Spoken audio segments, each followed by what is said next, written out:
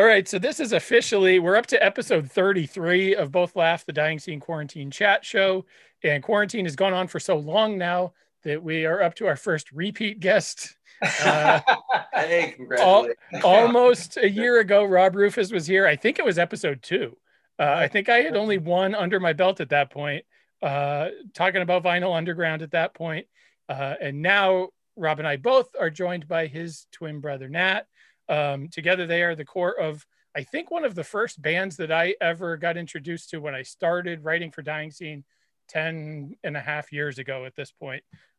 Blacklist Royals, Nat and Rob, welcome. Thank you for doing this. Thank you. Good to be here, man. I was thinking about this earlier. I was driving around and I said, you know what? I've known those guys in one form or another for at least 8 or 9 years now. And I don't know that I've ever talked to you both at the same time.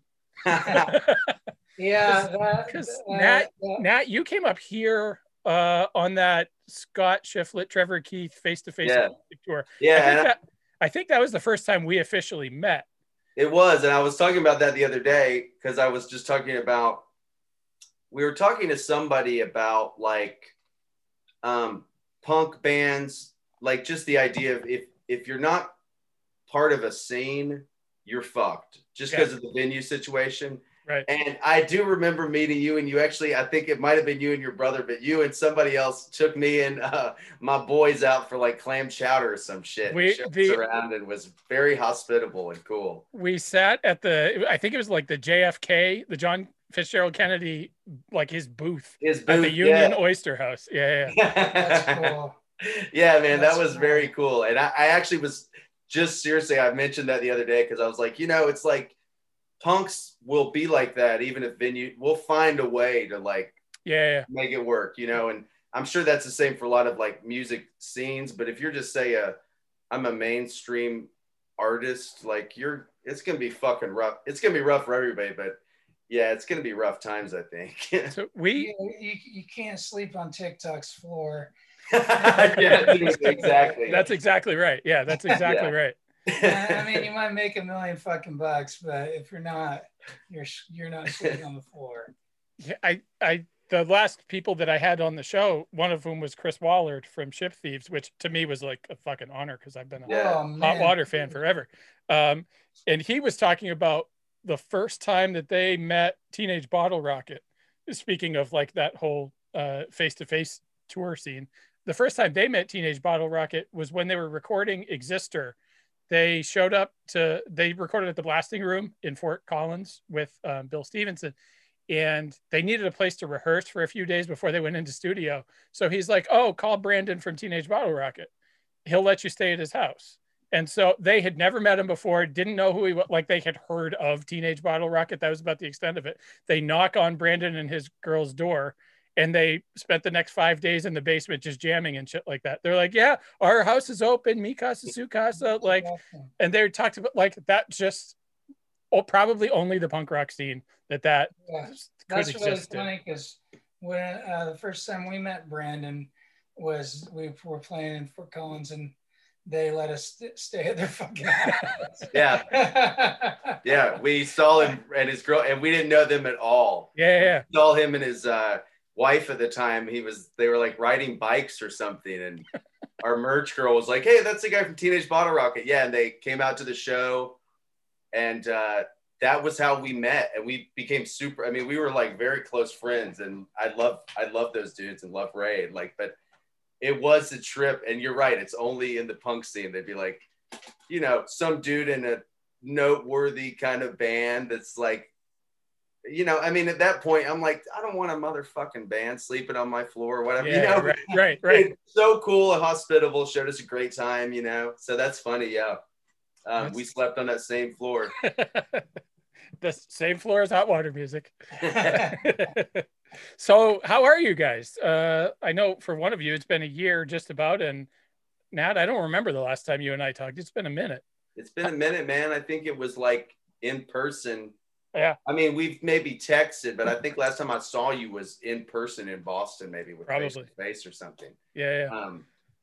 But yeah, like I said, we're doing, for these times, I feel so fucking lucky just to, we've be healthy. Everybody in our families kind of made it through without, you know, anything serious happening. So it has been a horrible fucking year or whatever, right?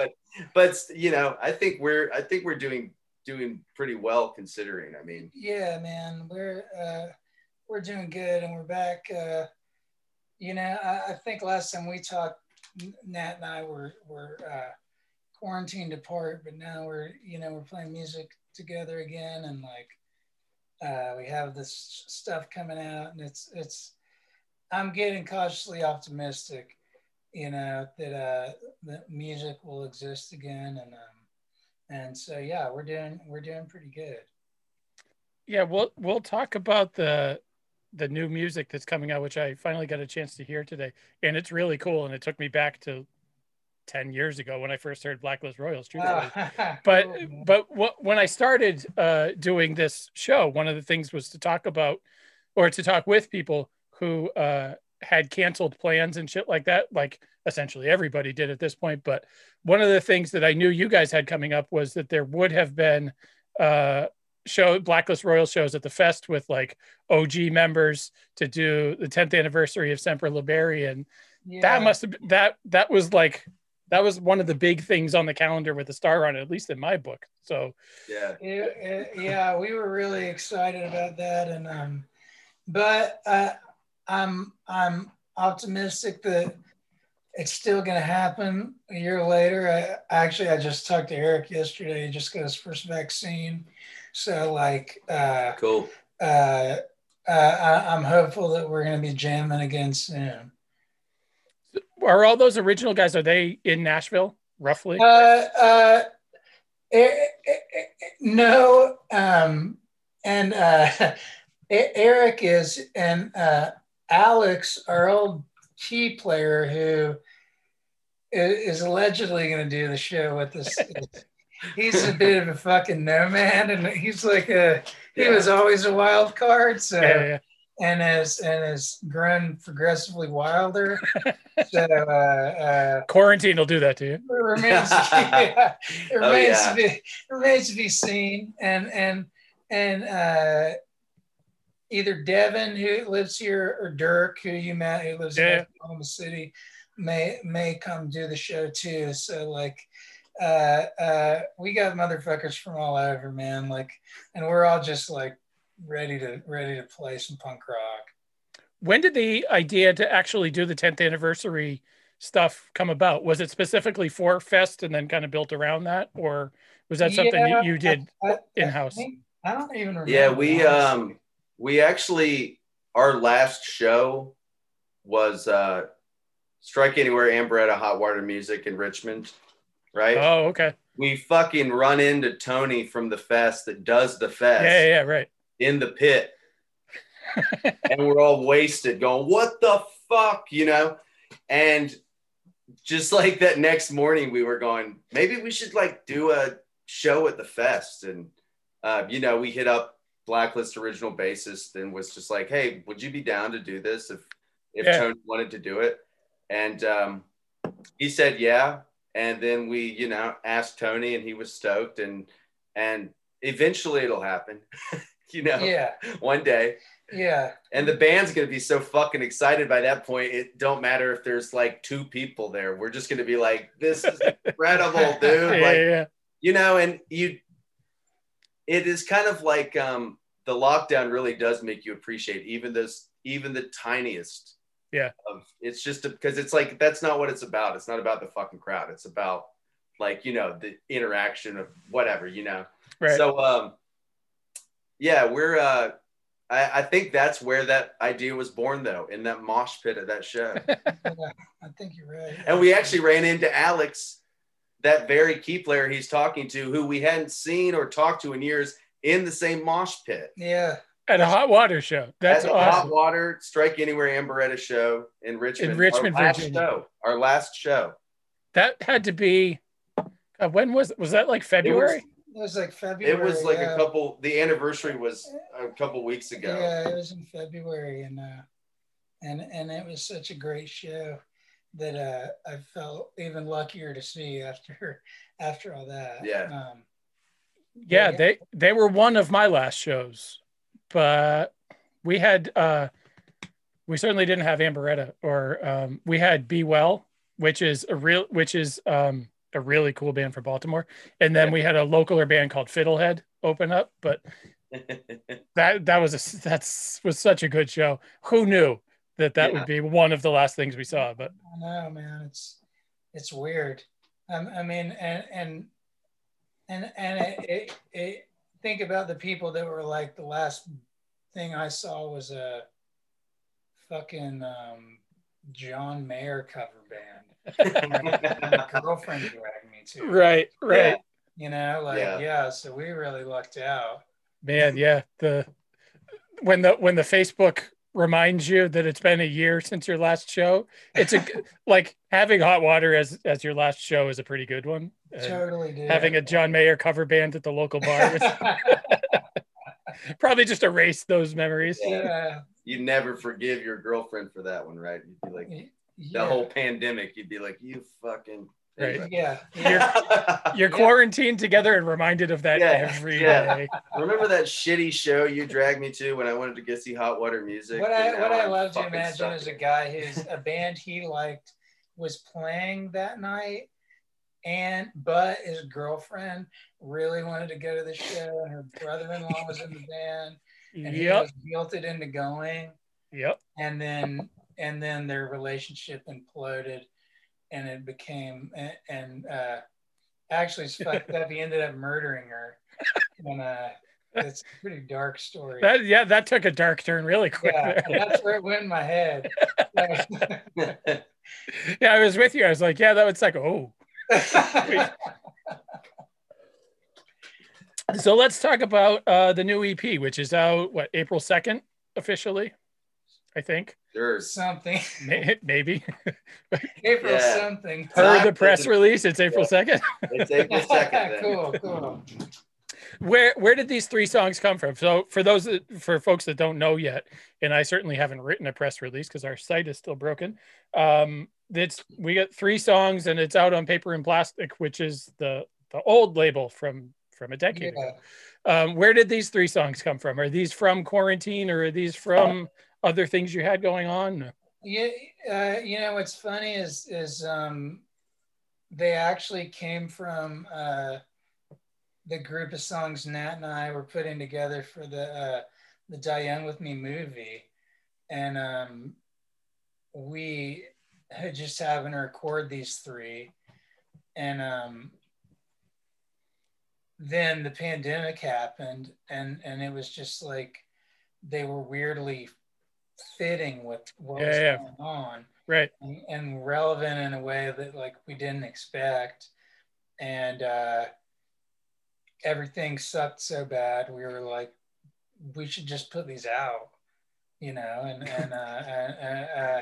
and give like the 10 people who give a shit something to focus on, and us included, and so we hit up Vinny, and he was into the idea, and that's where it kind of happened. It was weird how it happened, but I'm excited to have them coming out.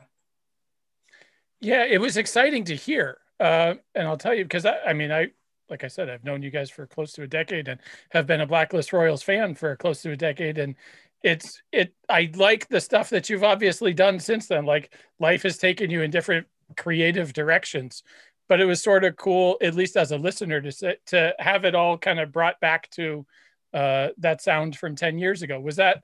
That's good. That's good to hear, man. What went into, like, why make them Blacklist Royal songs necessarily? Like, what got you writing rock and roll songs like that versus what you've done with Bad Signs or not? You know, I mean, we never really quit. Honestly, we have probably like 20 Blacklist Royal songs teed up. I think the stuff with the movie adaptation in my book really gave us a reason to go back through a lot of old half-written songs and songs, like even shit we'd been working on as teenagers, you know, and kind of it just helped us like refocus and you know, stepping away from punk rock for a while, like nothing makes you miss playing punk rock more than not playing punk rock, you know. Even and like I love all types of music, and we play all types of music, but like there's nothing like playing some fucking punk rock songs. Yeah, we've definitely been on stage quite a few times with Bad Signs playing a slow song, looking at each other going, fuck this. And it's like our own songs, man. This shit I wrote, and I'm like, fuck this. And it's so it was both intentional, but it was also like when you're young, especially, and you know, Blacklist kind of had a thing we were doing, and then you branch out kind of creatively, and it was cool to kind of come back to, like you said, old stuff, because it was almost like, what, you know, had we just started the band today, that's the new shit is what it would have sounded like. You know what I'm saying? It's kind of, it's more of like, you know, that straight ahead kind of like, you know, our own version of punk, but I'd say the lyrics have kind of are a little more like, you know, what we'd want to be saying. They're like a little more introspective than say our early stuff, but I think the sound's definitely kind of, you know, gone back to that old days. It's funny you say that, because as I was listening to it earlier, the thought that I had was that musically, this sounds like the first Paper and Plastic record, Semper Liberi, the one that is now, I guess, turning 11. But lyrically, it lines up a little more with Die Young With Me. So it's sort of like, I put Die Young With Me on. I went for a drive today, and I put Die Young With Me on for the first time in a while and listened to it straight through. And I went, man, I remember how good this album is, but it sounded different to listen to it. It's been a few years since I listened to it start to finish. Yeah. And I said, wow, the new stuff sounds more like the original stuff, but the lyrics on this one, on Doomsday Girls, sound like they could have come from like Die Young With Me era. That's cool, man. Yeah, it's good to know our writing hasn't regressed, you know. Like, just because we're talking about Paper and Plastic, but it was actually Vinny, you know, our first record was kind of just like, you know, punk rock party music, like, or not, I mean, you know, everybody was just trying to be a punk Bruce Springsteen, us included, right? And, you know, and so we had a lot of that Darlington County Springsteen shit going on. And Vinny actually from Paper and Plastic was like, guys, you're like, you know, Rob, especially, he's like, dude, your life story is actually interesting. You guys like have interesting shit to say. Why are you kind of not really saying anything with your music? Right. Which is kind of what led to Die Young With Me, which was this total reverse take, which is this like mega personal, but you know, record that, you know, was almost like to a fault. I'd almost say it seriously, just because, you know, it was our second record, but it's kind of through that process, you know, it was like, kind of like you just said, learning to blend those things and learning kind of, you know, as a songwriter to go like, and honestly, we revisited some of these songs. We went and seen Social Distortion a couple years ago.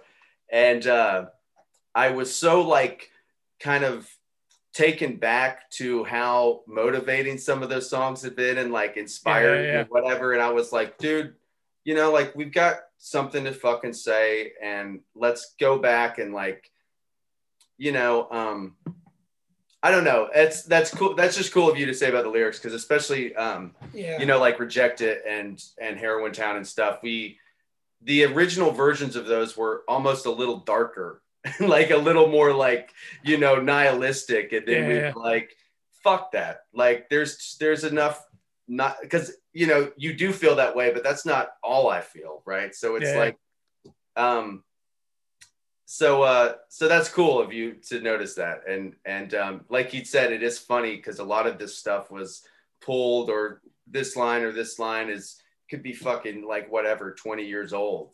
Like, and then they line up with the times, and you're yeah. like, oh, that sucks. Well, like, it sucks to be relevant. Like, yeah, Doomsday Girl especially, that could be like that's a 2020 song for sure. that's what was really fucked up about that, because when I first wrote it, like, I'd written that, the crux of this song really years ago, and then it seemed almost irrelevant. Yeah. This year happened, and you waited long enough. Shit comes back around. Yeah, right. The world will eat itself all over again if you wait long enough. Right. And Heroin Town too. That's a song that's talk about a personal song. That's a song about where you guys grew up in Huntington, West Virginia, which if people have heard of Huntington, West Virginia, it's quite literally because, unfortunately, it's got the highest opiate overdose rate in the world, in the country. It is overdose capital of the world, like per capita. It's fucking crazy. Yeah, it's weird, man. And that song, especially, we'd actually been up in West Virginia at the Huntington Mall and seen this little punk girl like sitting outside drinking a fucking soda or whatever, and that was almost like kind of the motivation for writing that, or for, it's like, man, there's still punks in West Virginia. Like, they should know people are thinking about them, and they know it's a bummer up there and stuff. But yeah, that song is kind of a downer though, huh? Yeah, well, it is, except that, like we said about Doomsday Girl, it's appropriate. Yeah. I mean, and Massachusetts for a long time had the second highest overdose rate in the country. So even though I have never set foot in West Virginia, nor will I probably, I would imagine, unless something went wrong. Yeah, you're like, please, Jesus, I've waited. Unless I took a wrong turn, unless I drove to Nashville or something like that, and kind of But we have our own pockets in Massachusetts that are up there with Huntington, West Virginia, where towns have been just decimated by opiates for an entire generation now, and so you essentially lose a generation of people to opiates. So it's a fun song. No, but it's like it is funny though. Like you said, it's kind of sad though that now heroin addiction is such a relatable issue. Right. Like once in the 80s and shit, it'd just be rock stars or what, it's not like everybody you met would be like, oh yeah. Right. Oh yeah. I know that junkie shit. So sadly, I mean, that's kind of a very West Virginia centric kind of song, but it's and it's about our hometown, of course. But like you said, I think that problem kind of stretches out everywhere, especially east of the Mississippi. Like west of the Mississippi, they have more methamphetamines than we do here, so that's like a whole third eye blind thing. Third Eye Blind wrote it, like their biggest hit is about doing meth, and that's so over most people's heads. And dude, I know, I think about that every time I hear that shit on the radio. He says it's like the first line of the song is about doing crystal meth, and everybody loves it. Our friend, who I won't name for I don't know if you should name any of this. Never mind. Yeah, I know. I think there's only one Third Eye Blind story floating around, and that I know it. And it's not appropriate podcast. That's when I hit the record button and we stop. Okay. Yeah. But especially like I said, anybody in the Northeast, like from West Virginia on up through Maine, is going to get Heroin Town, unfortunately. Totally. Unfortunately, I think you're right. Well, like you said though, man, it's also like, everybody can't kind of relate to that. So it is kind of like it's like a downer song, but it is kind of like an upbeat kind of like, I think, like I said, it's just sad people can relate to that. But I mean, it's calling it what it is, which is a phrase that I hate ultimately, but it's calling it what it is. Like a lot of us have lost a lot of people to the bad shit, whether it's heroin specifically, but that's yay for us for making it through. Ultimately, no right? Shit. It's absolutely. Yeah, I feel that. Prior to, I'm assuming you haven't been back to West Virginia since COVID, but prior to, when, like, do you go back there at all, or is that way in the rear view? Yeah, we I guess last time we went was we were shooting some stuff for the Die Young with Me movie, and Matt and I had went up, and but otherwise, like, aside from funerals, yeah, nah, yeah, it's pretty far in the fucking rear view. Is it weird to go back? Is it a place that's sort of been frozen in time? My hometown is sort of similar. Like, I haven't. It's weird. It's and it's jarring, you know, to really see like our old neighborhood. It'll be like it looks the same, and then you really look a little closer, and you go, oh, this house in the middle of the block is now like abandoned and kind of a drug house, and this house is too, and this fucking house is too. Yeah. And it's just kind of surreal. Yeah. But it's almost like a frozen, and you probably could relate to this. It's like frozen in time, but in this like bizarro alternate reality where you're like, was it this fucked up when I lived here? Because I wouldn't let my kids like walk. You know, we used to fucking skate all over town, like, you know, and it's like, Jesus Christ, you go there now and I'd be a helicopter parent or something. You know? I have a teenage daughter now. Like my daughter's 13, and to think of, you know, part of you says, well, you know, we grew up fine, whatever. Like, we should be able to go out until God knows whatever time. But now I'm like, no. I understand why people are helicopter parents. Like, we even had I won't name the band, but a very well-known band, friend of ours, punk band, actually played there, I think, a year or two ago. And one of the band members walked off with a local resident, and the band became a helicopter band. They were going, you don't fucking walk off with somebody in West Virginia. You don't know what the fuck these people are, where they're going to take you or whatever. Yeah, it was like, you know, the wildest dudes on earth are now like, what? We got to find him. We got to find him. It's like, so yeah, it brings that out in people, you know? Yeah. All of those sort of like small but not really small towns, like, it's man. You're right, it brings that out of you. Have you been writing more during quarantine? Especially now, if you're quarantined together, or at least seeing each other more, have you been writing more now, or has this allowed you to be more creative? We've actually been, like, we've kind of, you know, all right. I mean, it's kind of been like, the music thing was so, like, we had a whole lot of us and everybody else on earth, right? But we had like a whole lot of plans that kind of got canceled, and we kind of were in this state with Bad Signs where we had all these songs written, and what we've been doing more, I've been doing more, at least musically, it's like actually getting to work during the COVID thing. Like, you know, we finished a Bad Signs record. I did my whole, like, recorded that whole solo surf EP I did over quarantine. It was like, so it was kind of like we finally, you know, we had a lot of shit like on the back burner that it's like, all right, well, if the whole world's gonna be locked down, then, you know, let's finish the record, or let's finally get around to doing this thing, or whatnot. Well, I'll tell you, not everybody's been like that. So it's good that you actually took advantage of that time. There was definitely a lot of unproductive nights.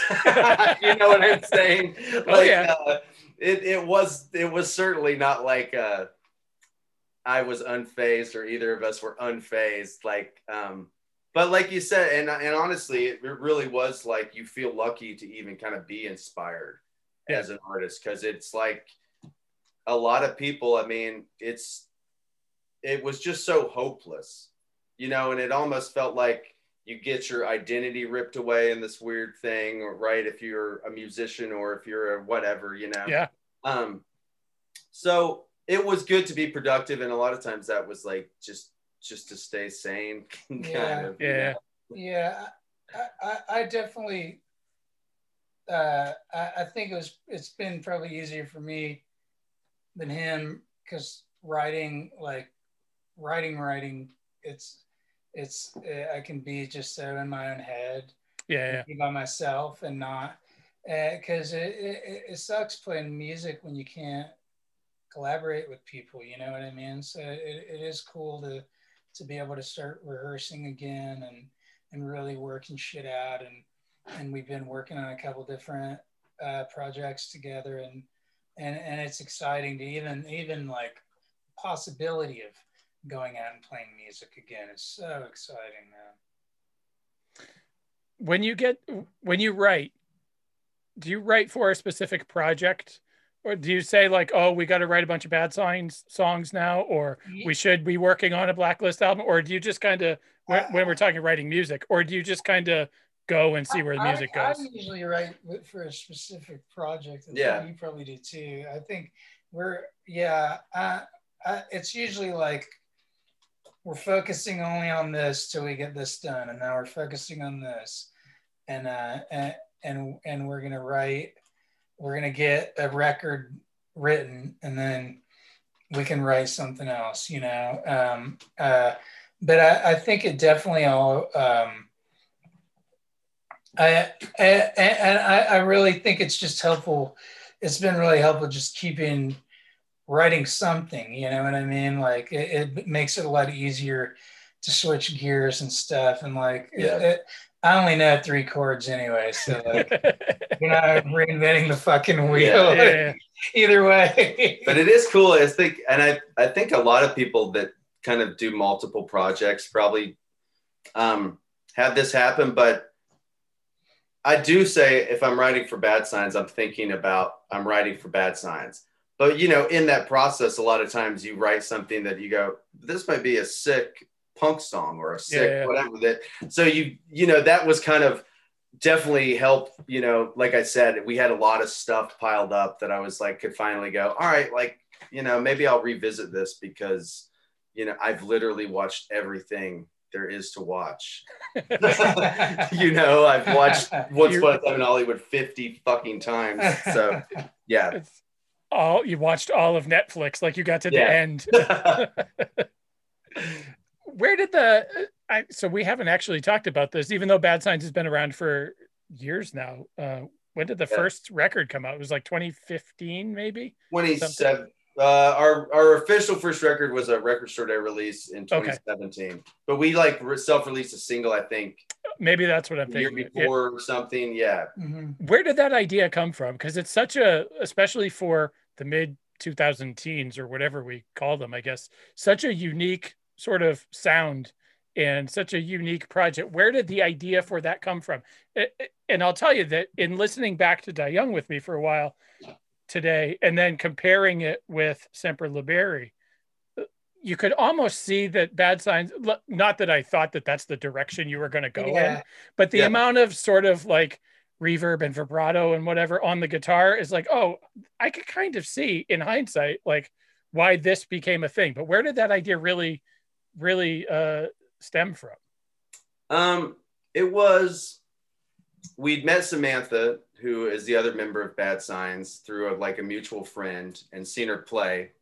And we just were at a point with Blacklist where we had all these like, you know, kind of very bad, you know, the Die Young with Me experience, you know, was like essentially a record getting shelved, right? And we were kind of going, all right, I still want to play music. I still think like, you know, I want to seriously pursue music, but if we're going to do something else, it was like trying to do something that was different enough from Blacklist Royals that wasn't just, you know, a repeat of Blacklist. And it was kind of, or that wasn't like grow a beard and play an acoustic guitar. Well, exactly. Right. Yeah. I mean, which is fine, but no, there really was a lot of that going into it. Because it's like, fuck this. I don't want to just, you know, do the shit everybody else is doing. And it really kind of was a risk because we didn't lean on the Blacklist. It wasn't like dudes from Blacklist Royals. We were like, we're going to make this a whole different. But just like you kind of said, if you look at the influences though, even like on our first record or whatnot, it kind of is all, we're pulling from the same stuff. It's just kind of done in a different way, or like, okay, instead of, or, and with Bad Signs, it was kind of just, embracing a lot of the things that, like Blacklist wasn't necessarily about. Blacklist is just kind of like a punk band, and Bad Signs was like, all right, we can, whatever, paint our fucking faces and get up there and freak people out and do our thing. And weirdly, a lot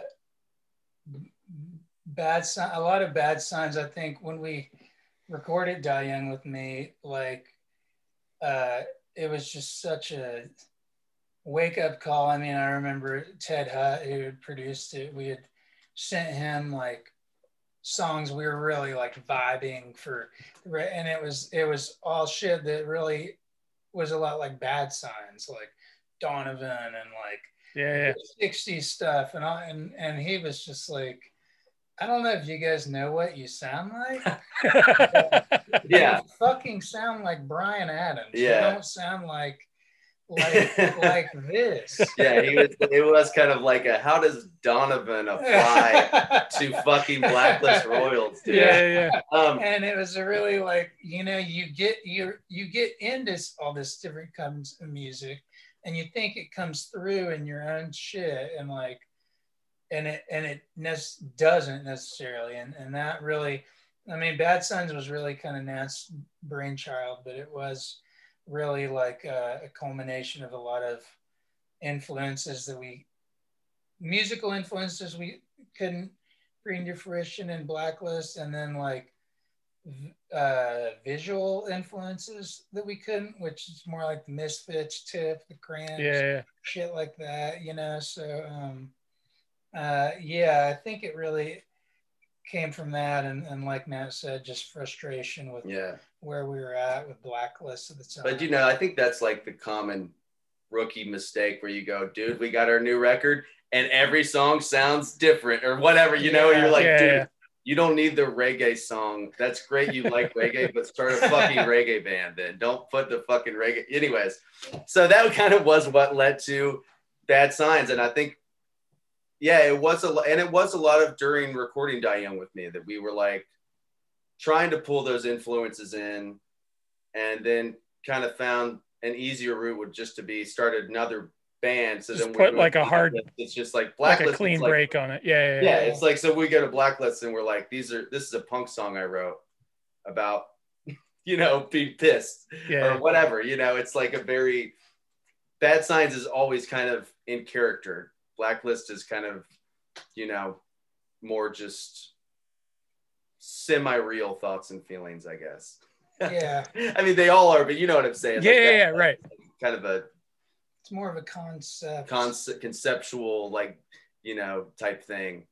Was that the idea at what point did the concept really start to take place? Did it start with music, or did it start with other, like the look and the vibe you want, or whatever? Or it all started with this sounds insane, but I was actually watching Natural Born Killers. Okay. And there's this scene where Juliette Lewis is like singing in her cell. Yeah. And I was like, God, I haven't seen that movie in 25 years. And I was like watching that, and I went, okay, like this is cool, but it's creepy, and it's what. So we kind of started with like visual ideas, but we actually started recording and writing music before we ever. It took us a while to kind of figure out, how we wanted to really, our approach has always been, we'll cut it and then we'll figure out how to do it live. So that was kind of the thing with Bad Signs. And I think we may have played like 3 shows or something when we got that official Record Store Day release. And then like, okay, well, we got to figure out how to do this live now, And it's really our new record that isn't out yet, that we did over quarantine, like, it's really cool because it's way more like, I think Blacklist fans will like it more. It's way more punk rock. It's like way more on the Misfits, Okay. crampsy type tip. There's not a lot of slow songs. Yeah. So yeah.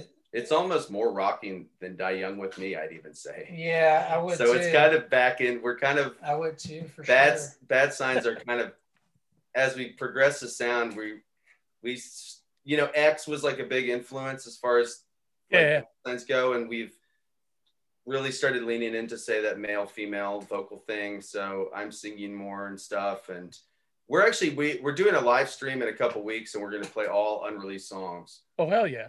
So it'll be a little sample or whatever for people, but yeah, I'm looking forward to that actually. Yeah, oh, man. Yeah, that Record Store Day release, I remember I went to a record store in New Hampshire, in Portsmouth, New Hampshire, to get it, and I wanted to buy a couple. There was somebody else that was asking for a copy of it, somebody from, I don't know, Facebook land or whatever. Yeah, and they wouldn't let me buy 2 copies of it because it was a Record Store Day release. I said I remember they got 6 of them in, and they were in the same bin, and I was like, oh, awesome, like it's here. And I think there's maybe a Jason Isbell record that came out the same day, and so I got both of them, which there's a weird combination, I guess. Oh, they both came from Nashville. But yeah, I tried to buy 2, and the guy was like, no, you can't. I was you're like, I know these really? guys. I know these guys. You're overestimating the demand of this record. Like, let me take it up your hands while I'm fucking here. Right. I'm going to give you money for it. Like, like, no, it's limited to 1 per customer for Record Store Day titles. I was like, so like, if I come back later? He's like, no, it's 1 per day. I'm like, oh my God. Jesus, that's awesome. I appreciate the effort though, man. Yeah, I tried. Yeah. But that was such a cool record. And it's not like I said before, it's way out of left field for really anything else that was coming out when that album came out. Like it doesn't sound like anything else from this generation. the concept and the like the whole Elvis thing, like doesn't look or sound like anything else. That I really liked that aspect of that record. That was really cool. Thanks, man. And it was kind of a, like you'd said, it took a minute to figure out what we were going to do, but it kind of stokes me out that it wasn't, say, what people that knew Blacklist were expecting. So I actually think that's cool because that was part of it. We didn't want to just throw beards and get up there and go, and now we're going to play it slow. Yeah. Which wants that? Like, there's a time and a place for it. I'm a 40-year-old white guy with a beard, so like I'm right there behind you, dude. Don't worry, I'll be there. I don't mind like putting on a flannel shirt and getting the Martin acoustic out and playing punk rock songs. But it's cool that you didn't do that. And then with the surf record that came out, for people that are still listening, the surf record that came out a couple weeks ago, I guess at this point, like only on cassette tape or whatever, that's not I'd have to find a place to play cassette tapes, but again, it's a thing that people wouldn't expect, maybe coming from the guys if they remember like Warped Tour era Blacklist Royals, like this totally instrumental weird Dick Dale inspired evil surf album. It's wild. Yeah, thanks. And it's actually only on cassette because it was supposed to be a Cassette Store Day release, and then Cassette Store Day didn't happen. Was that actually going to be a thing? I don't know that. That was like going to be a thing. It was like going to be a big thing. But Burger Records was too. Anyway, it was going to be a thing, it's It was also kind of in that same vein though, to go, well, if I'm writing a song, I'm going to like use it for one of these bands. Yeah. And a lot of those songs did have lyrics and stuff though, but I kind of had to push myself to go like, it almost was more of a challenge for me to go, can I write a song that's like 3 minutes without lyrics that you'll listen to? Yeah. Like, cause I dig a killer instrumental, like, so, and a lot of those were, say, based on instrumentals I love. Like I wanted to like write a ballad. So I'm like, what's the sickest kind of instrumental ballad? Which I went to like Santo and Johnny's Sleepwalk, right? Okay. But when you you actually sit down and go, dude, this is a 4-minute song with no words and it fucking rips. Yeah. Like that takes like like some chops. So it was really kind of about me challenging myself to find a way to not just, to write a song that's not just 90 seconds long, that's all instrumental, but to get people to listen to it, like to actually be an interesting song. I say this as not a songwriter at all, but that seems like that's a different sort of challenge, right? Yeah, like there's a cool. It's really cool. I mean, there's one song. I don't know if you got to listen to it yet, but there's one song called Snake that's like the audio. If you've ever been to a fucking skate park and got snaked, it's like the audio equivalent. It's kind of surreal. It's like you feel the feeling of being snaked. LSD flashback. And it's shit like that. It's just really cool. Yeah, that's where my head goes. I like had him over there playing it for him, going, this is supposed to sound like it feels when you get snaked at a skate park. And it does. But we did some. There was an instrumental on that first Bad Signs record, Hypno Twist. It's kind of the same style as the surf shit. And we would always enjoy doing that live, like more than anything. Like I said, I mean, a lot of the slow songs, we'd be up there going like, oh my God. But we got to play that and just let loose, rip, like rock out, have fun. Yeah. So that kind of was what, that was where I was like, man, this is just like fun, just to get up and play surf guitar and just rock the fuck out, Did you have to like teach yourself to play surf guitar, or is that a thing that you've messed with? I taught myself. I would like, I'm totally self-taught and like not necessarily a good guitar player technically, It's punk rock. It's weird if you're a guitar player. So unless you're Brian Baker. Yeah. I did. I actually just like sat down and would learn old surf songs. And then that's kind of how you pick up. I did it just the same way, I learned to play punk rock. You'd watch the video of the dude doing it. Yeah. You're like going, okay, I think it's like this. And then you sit down and you suck for a couple weeks. And then you kind of go, that sounds okay. Well, now you have the benefit of YouTube and things like that to be able to use versus 25 years ago picking up a guitar. Yeah, no shit. Yeah, dude. The YouTube will speed up that process for sure. Oh, yeah. If there's one thing that I've probably gotten better at during quarantine, not but I've played a lot, but it's just from watching YouTube videos and playing guitar, sitting at my dining room table, and there's nothing else to do, and I got all these guitars here, so I might as well use them.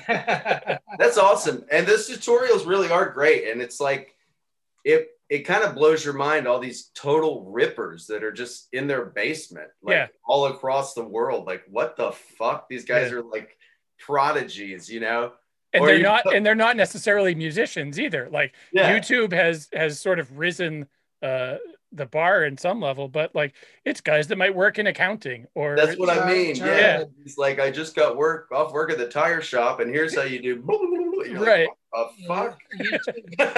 YouTube's awesome because it just reminds you like there's a freak out there that can do everything. Like you can look up a tutorial for anything on that shit. Like how do I get a piece of dried gum off my stovetop? And there'll be a fucking tutorial. Yeah. Oh, but then there's more than one because there's there's so many shitty comments in the comment section. That's not how you do it, and then somebody else makes their own. And but then the bad side is they're all fucking freaks. So it's a 20-minute tutorial for a 2-second task, Yep. But for music, it's invaluable. So if 2021 goes accordingly and everybody gets vaccinated and those of us in places where we still wear masks actually still wear masks, what will be the first thing sort of on the radar live music wise if things break accordingly? Would that be Fest theoretically and the Blacklist 11th anniversary thing? Yeah, maybe for Blacklist, hopefully Fest and some other festivals. Were there other tour dates last year too? I just don't remember at this point. No, but were there other things? We've been talking about doing some other stuff in like Puja Fest and some things like that. And then it just kind of, you know. Yeah, I do. Right now, though, I think everybody's hoping for the fall. Yeah. I'm assuming Bad Signs are going to might play a couple more shows than just Fest, and we're playing Fest as well. And then Blacklist is going to be playing the Fest, and Bad Signs is. We're kind of just everybody's just like got their fingers crossed to hope that goes down. Well, obviously it's going to be a cool thing to get back out on a stage, but is it also going to be a weird thing to get back out on a stage after the year we've just had, and knowing that there's still going to be some level of the bug out there? And it's been weird. Like, I mean, like my vaccine just kicked in, you know, and like, because I only have one line, like I haven't fucking been out at all. Yeah. So it's been weird being back out. I actually think maybe being on a stage will be less weird because we're like separated a little bit, you know, but it's going to be fucking weird, but everything, it's also weird, like having to Clorox my bag of tortilla chips. You know what I mean? Like I'm down to roll with the punches at this point. Yeah. Well, and you guys live in a place where people were a little bit fast and loose with the wear a mask all the time. Oh, they still are, man. It's a trip. Like the trippiest thing about finally getting vaccine and being able to leave is to go, oh, nobody gives a fuck about right. It. Like and anybody that does is at home. Right. And it's weird. It's the Wild West as far as fucking COVID goes down here, man. It has been the whole time. Like, it's a trip. It's really weird to watch how that's been at other places in the country. I bet living in the Northeast, it's been weird seeing how the South really has dealt with it. Yeah, and we have pockets of that. We have small pockets of these anti-mask people, and there's been anti-mask protests outside governors' houses and stuff like that. Yeah. But it's all the same people that voted for Trump, essentially. And so thankfully in Massachusetts, there aren't all that many of them. Yeah. But they do exist, and it's weird. But then to watch videos of what was Kid Rock's bar or something like that, maybe in like August, that had there was way over capacity for non-COVID times, never mind. I know. But it's so creepy, even to watch movies now where people are getting together in a place, or to watch old concert videos. It's like, we did that. Like, but that guy's, he's breathing right on that other guy. Like, well, is that weirder to you than like the new, there's like this, there's starting to be like pandemic horror movies. Oh yeah, I skipped that. And it's like, I kind of get the sick like gallows humor of going, fuck it, I'm gonna watch this. But you know, but the news is so much like a horror movie anyway. Like, right. Yeah, I might desensitize you a little bit. Yeah, for sure. But yeah, places like where you guys are, Texas, Florida, obviously, it is very bizarre to know that, like, in our little pocket, we've been trying to do everything right. We've been trying to mask.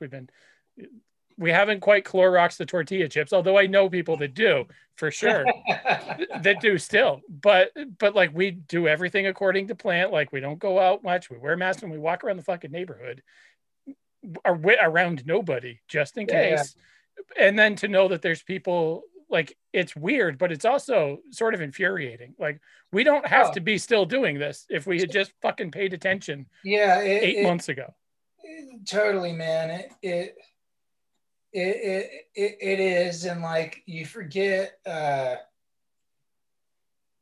mean, like, one of our best friends, like we just attended a Zoom funeral, and like, people shouldn't have to do that. Yeah, that's a thing I've not had to do yet. And you really, and it really, like, you have this sobering moments because the numbers are so staggering and it's been going on for so long. And then you have these reminders like hit home of like, God damn, guys, like if like at what level is their culpability? You know what I'm saying? Yeah, like, right. And the answer, of course, is zero. Nobody gives a fuck. But like, right. Yeah, that is the answer. Nobody gives a fuck. But it definitely it's going to be a good time for punk rock, because like if you're not fucking pissed off after this, like you're not paying attention. I feel you though. There's gonna be a period where you got to get over it feeling wrong. Yeah, right. You know, you're like, this feels fucked up. Like, you know, especially when we're of that mindset of, you know, I've been more cautious like than most people, right? And you're kind of like, I'm trying to do my shit, right? So it's gonna be like a getting over that process, I think, especially in this scene. If there's still a scene left, frankly, but because all of the small clubs, if there still are any, have all been staffed historically by people that are also playing in bands. So it becomes this sort of incestual web in a good way. But then, so the club's closed down and nobody's been working for a year. And so our band's going to want to give a shit. And we're the one scene where like it thrives. You can't sit down at tables in little pods 8 feet apart from each other and watch a punk rock show. It doesn't work. And it's I mean, punk rock will survive, but I definitely hate it for like, you know, like you said, a lot of bands that you're living hand to mouth to be able to tour, you know, a couple months out of the year, and like if everybody loses their fucking job, nobody's playing music, and like there's going to be a lot of bands that have members that are going, I can't do this anymore, man. Like, because you finally got a quote unquote real job. Yeah, exactly. Like, and that sucks. And I don't think, I mean, it's obvious that like our society doesn't give as much credence to like the importance of art and and subcultures and communities, but like they're really gonna have a tough time bouncing back from this shit, man. And I really like, we're luckier than a lot of people.